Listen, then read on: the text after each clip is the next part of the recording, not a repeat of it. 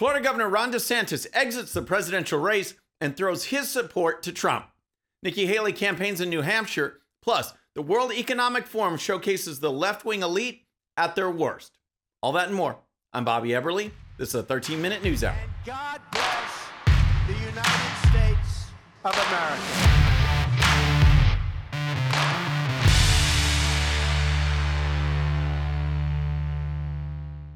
Okay, friends, welcome to the show. Happy Monday. I hope you had a great weekend.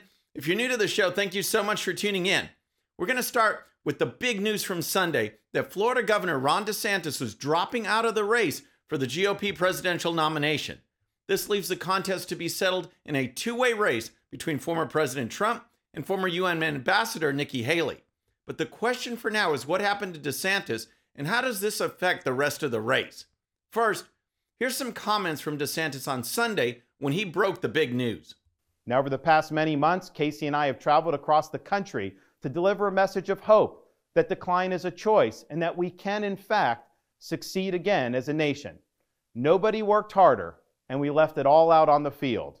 Now, following our second place finish in Iowa, we've prayed and deliberated on the way forward.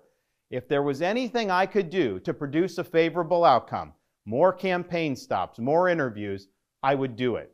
But I can't ask our supporters to volunteer their time and donate their resources if we don't have a clear path to victory. DeSantis is right. There was no clear path to victory, and this was absolutely the right move. Leading up to the Iowa caucuses, there was a lot of speculation on what would happen. News reports had Nikki Haley surging, pulling ahead of DeSantis, and looking like a strong second-place finish was within her grasp, at least according to the pundits. Among my friends, I predicted several outcomes in Iowa. One, that Trump would win by 31 points, and two, that despite the media push, Ron DeSantis would actually take second place with Haley in third.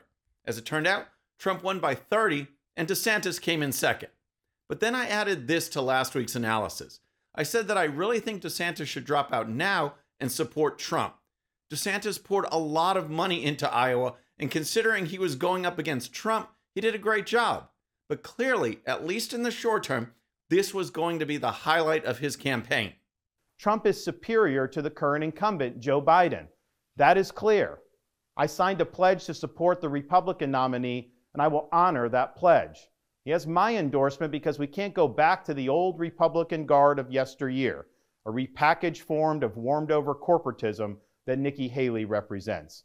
The days of putting Americans last, of kowtowing to large corporations, of caving to woke ideology are over. DeSantis is right. This is the era of Trump, and people are seeking to return to a strong, secure border, low inflation, growing peace in the Middle East, a stronger stance on Russia, China, and Iran, domestic energy production, conservative, competent judges, tax reform, common sense over woke ideology. The list goes on, and Trump delivered.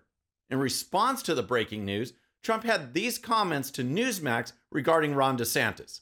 Well, I haven't spoken to him yet, but I appreciated the endorsement. And look, he worked hard. He worked very, very hard. It's a hard deal. There's no question about it. And including his wife and family, they were all working. And you have to respect it. They ran a good campaign. It's a tough business. I mean, very tough. But I was very honored to get his endorsement. In addition to thanking DeSantis for the endorsement and recognizing the efforts of the DeSantis team, Trump also made another announcement later in the day. Retired. Okay. He just said, will I be using the name Ron DeSanctimonious? I said, that name is officially retired. So there you have it. DeSanctimonious is retired. DeSantis is endorsing Trump, and the scene shifts to the one-on-one battle between Trump and Haley in New Hampshire. All right, next let's talk about that New Hampshire matchup and why DeSantis is out. But first, if you're new to the show or haven't subscribed yet, regardless of platform, just search out my name, hit that subscribe button, make sure notifications are turned on. That way you can follow the show and help us grow. Okay, next let's talk about Nikki Haley in the New Hampshire primary and how things will change now that DeSantis is out of the race.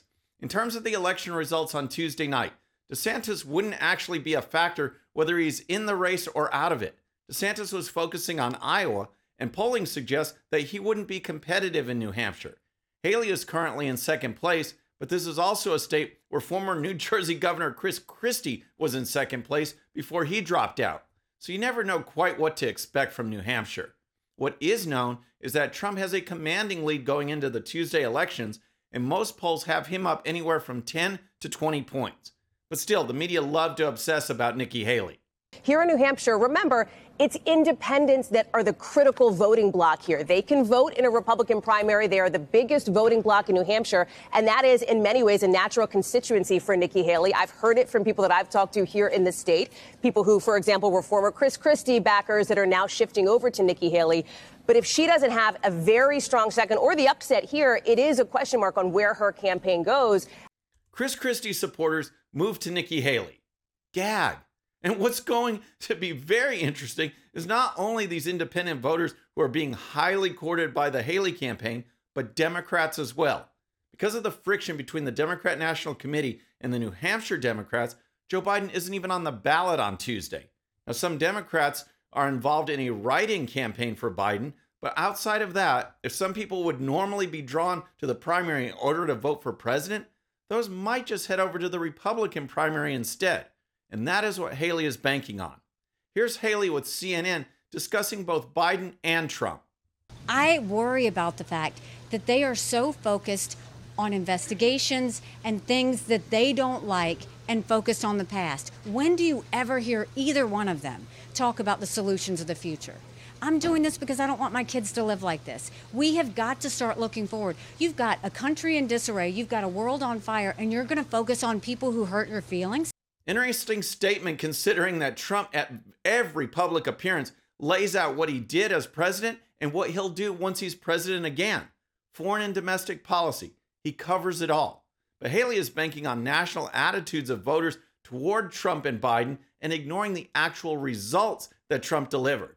So how will things go in New Hampshire? Will Haley end up with the big upset that NBC News speculates? Let me know in the comments. All right. Next, let's talk about the World Economic Forum, which occurred throughout last week, which really highlights the Marxist elite who are trying desperately to rule the world, despite what regular people say, do, or want in their everyday lives. If you really want to catch a glimpse of what the radical left wants, just check out some of the presentations at the WEF. Here's World Economic Forum son of a Nazi, Klaus Schwab, talking about the future of elections.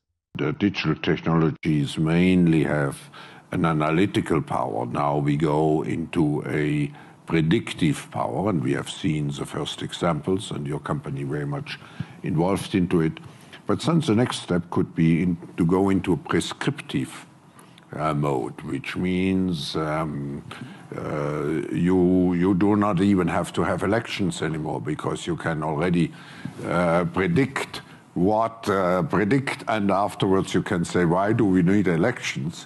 Because we know what the result will be. Unreal. Please take note of the key word that Schwab used. He talked about the analytical power of AI and how it can be used in a predictive manner.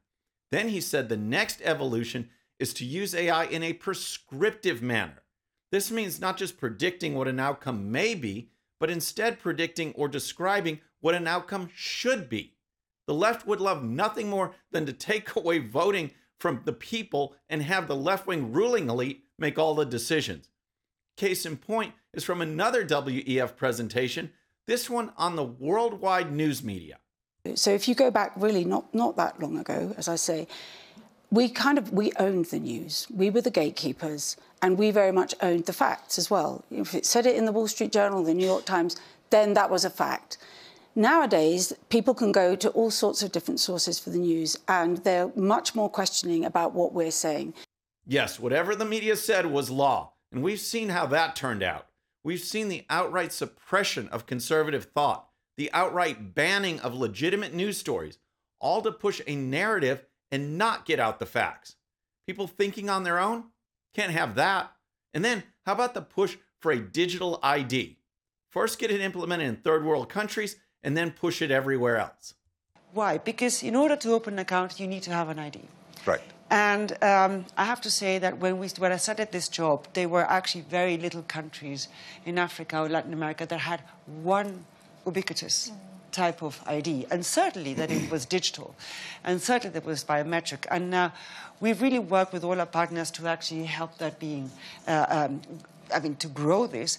And the interesting part of it is that, yes, it is very necessary for financial services, but not only. So, it's also good for school enrollment. It's also good for health, who actually got a vaccination or not.